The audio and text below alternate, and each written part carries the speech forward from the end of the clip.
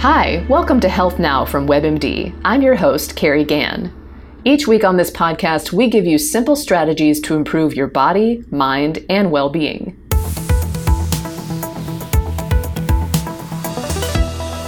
You're checking your blood pressure, maybe at the doctor's office or a kiosk at your grocery store, or maybe even at home. And good for you. It's so important to know your numbers. But did you know there are a lot of things that could mess up your results? These 5 super common mistakes could raise your reading.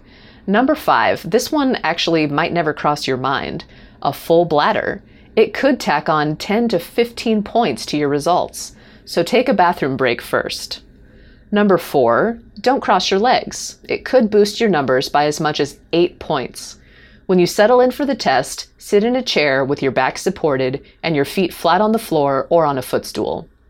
Number 3, don't rest your arm in your lap. Put it on a counter or the arm of the chair instead, so that the blood pressure cuff is level with your heart. That can shave off 10 points.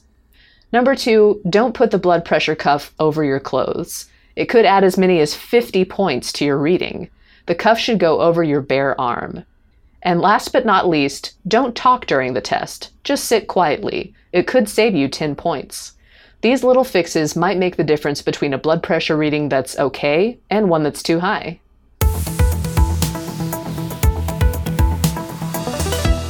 Hi, I'm Jennifer Cooper, health editor here at WebMD. Recent research done by the Environmental Working Group, a nonprofit environmental research organization, had some alarming findings about the meat you buy in a typical supermarket. They found that nearly 80% of the meat sold in stores in the U.S. has antibiotic-resistant bacteria, also called superbugs. To tell us more about what that means for your health is WebMD's medical editor, Dr. Neha Pathak. Hi, how are you? What exactly is antibiotic-resistant bacteria? So antibiotics are medicines that specifically kill bacteria.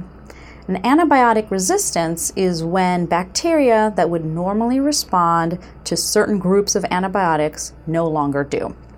So this means that these bacteria are not killed by the antibiotics and can continue to grow. So this is a big deal because now your doctor may need to choose a different class of antibiotics, maybe second line or third line antibiotics that might not be as effective. They may be more toxic or much more expensive. Wow, how does that get into our meat? So when animals, and really for that matter when people, are given antibiotics when they don't really need them, what happens is the bacteria that is in their guts, their normal bacteria, get killed off. And if there are any resistant bacteria, they don't die and they multiply. So now you don't have normal bacteria kind of fending them off, and you can have a whole bunch of growth of this antibiotic resistant bacteria. So that gets into our meat during the slaughtering process. It can get into the meat supply. Another way is it can contaminate the environment, the soil and the water where the animals are being kept when animals poop. So in that way, it can also contaminate our produce that we eat. Wow. So what does that mean for our health? It's actually a very big problem. So just in the United States, over 2 million people become infected with antibiotic-resistant infections a year. Of those, over 20,000 people die from these infections. And what we're talking about specifically today is the foodborne antibiotic infections. And that, in the US, according to the CDC, affects over 400,000 people. So the reason we're really concerned about specifically antibiotic-resistant infections is because they're just harder to treat. And people can become sicker, they can be hospitalized for infections that normally we would be able to treat them outside of the hospital, and people can die from these infections. Oh, so what can we do to protect ourselves? So there are a couple of things. So a few tips is number 1, what we call clean, separate, cook, and chill. So you want to really pay attention to how you're cleaning food that comes into your home. So I like to think of any food that I bring home as potentially contaminated.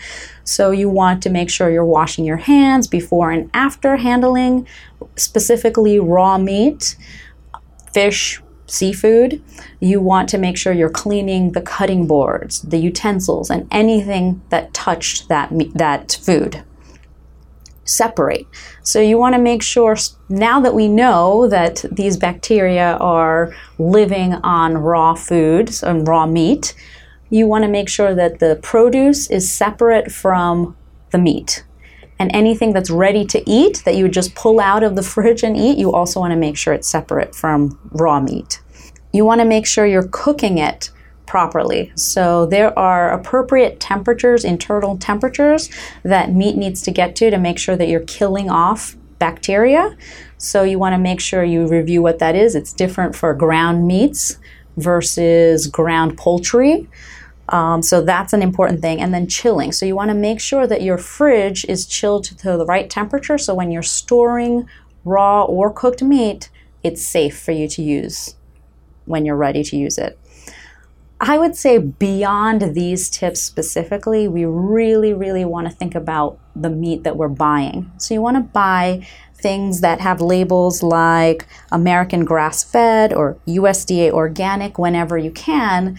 The chances of having antibiotic-resistant bacteria in that meat is lower than than animals that have been exposed to a lot of antibiotics.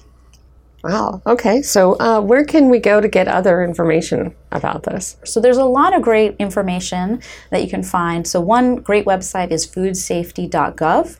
Has a lot of great information about how to cook your food, what temperatures it's safest for various types of meat. And then the CDC also has great information about how antibiotic resistance happens, what we specifically can do to protect ourselves, and what the CDC is doing to protect the population. Wow, that's all really great information. Thank you, Dr. Pathak. Thanks so much for having me. Summertime can mean lots of fun outside with your dog, but when the temperature soars, some places can just get too hot for her. A few of them might surprise you. First up, your car. Okay, we hope this actually isn't surprising for you, but you should never leave your dog in the car, not even if you'll be only a few minutes. Why? Because even when it isn't that hot outside, the temperature inside a closed car can soar. On an 85-degree day, it can reach 102 degrees within 10 minutes, and that's with a window cracked. After 30 minutes, it could get up to 120. It's best to leave your dog at home or go places where she can come in with you. The next spot is your house, and this is if you raise the temperature super high during the day to save money. You might be overheating your pets. It's best to leave the air conditioner on and close the drapes. And if you don't have AC, open the windows and turn on a fan. The next hot spot is the doghouse. They can actually trap the heat inside and make it worse. Instead, find your dog a shady spot under the trees where air can flow through. You can also think about a kiddie pool or a sprinkler to help her cool off in the yard. And don't leave her out there for too long either. Make sure she has shade and lots of fresh, cool water. You might even add a few ice cubes. There can also be some places outside that just get way too hot for your pet, like the pavement. If it's too hot for you, it's too hot for your dog's paw pads. So test it with your hand first, and if it is too hot, walk her on the grass instead. You might even try booties for her so her paws don't burn. You know to stay inside on a really hot day, but you also need to be aware if it's super humid too. Your dog may not be able to pant enough to cool herself off, and that could lead to heat stroke. If you do go out, take walks in the cooler part of the day, the early morning and evening, and make sure you bring enough water for both of you. Also, if you have a snub-nosed breed like a pug or a bulldog, know that their smaller airways may make it harder for them to release heat when they pant. You should also watch out for old and overweight dogs or those with heart and breathing problems. It's easier for them to get heat stroke. Your dog can't tell you when she doesn't feel well, so keep an eye out for the symptoms of heat stroke. And those are heavy panting, heavy drooling, trouble breathing, a fast heartbeat, dark or red gums and tongue, dizziness, weakness, and agitation. If you see any of these signs, get her to the vet right away. You can get more tips on how to keep your pet cool and comfy by checking the link in our show notes.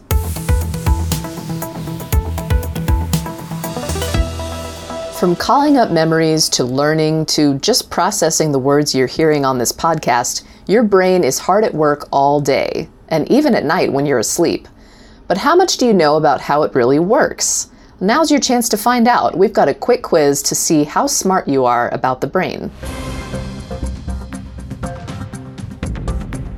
The first question is something you hear a lot. What percentage of your brain do you actually use? Is it 10%, 50%, or 100%? Most of us have heard the claim that we're only using a portion of our brains while the other part just languishes, right?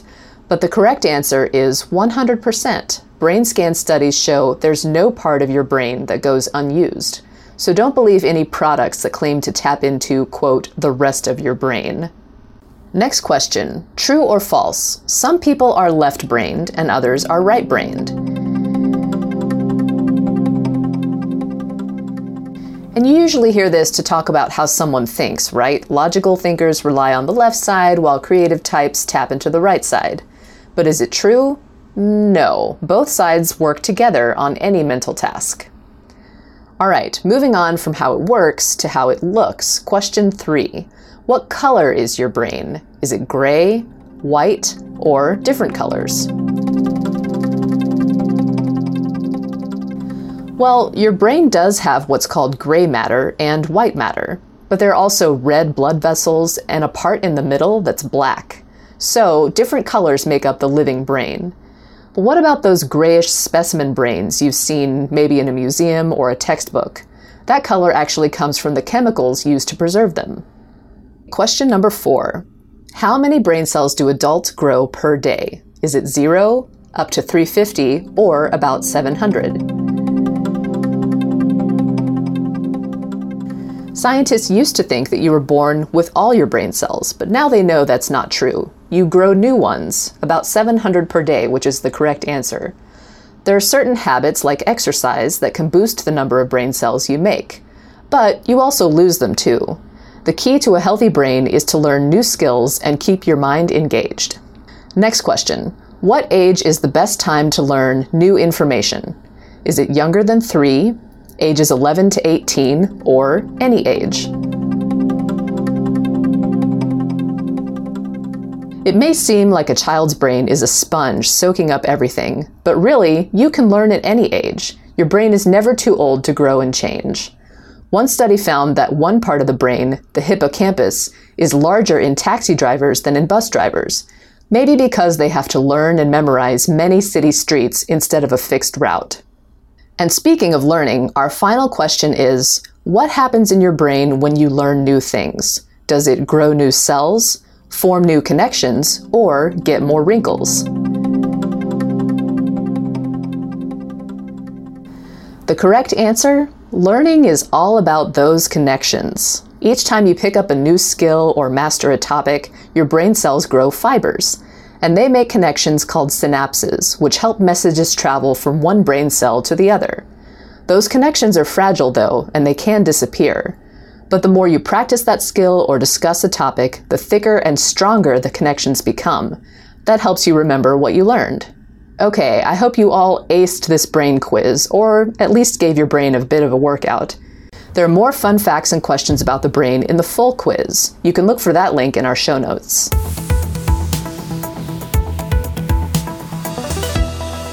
Now it's time for our tweak of the week, one simple thing you can start today to make your life a little healthier.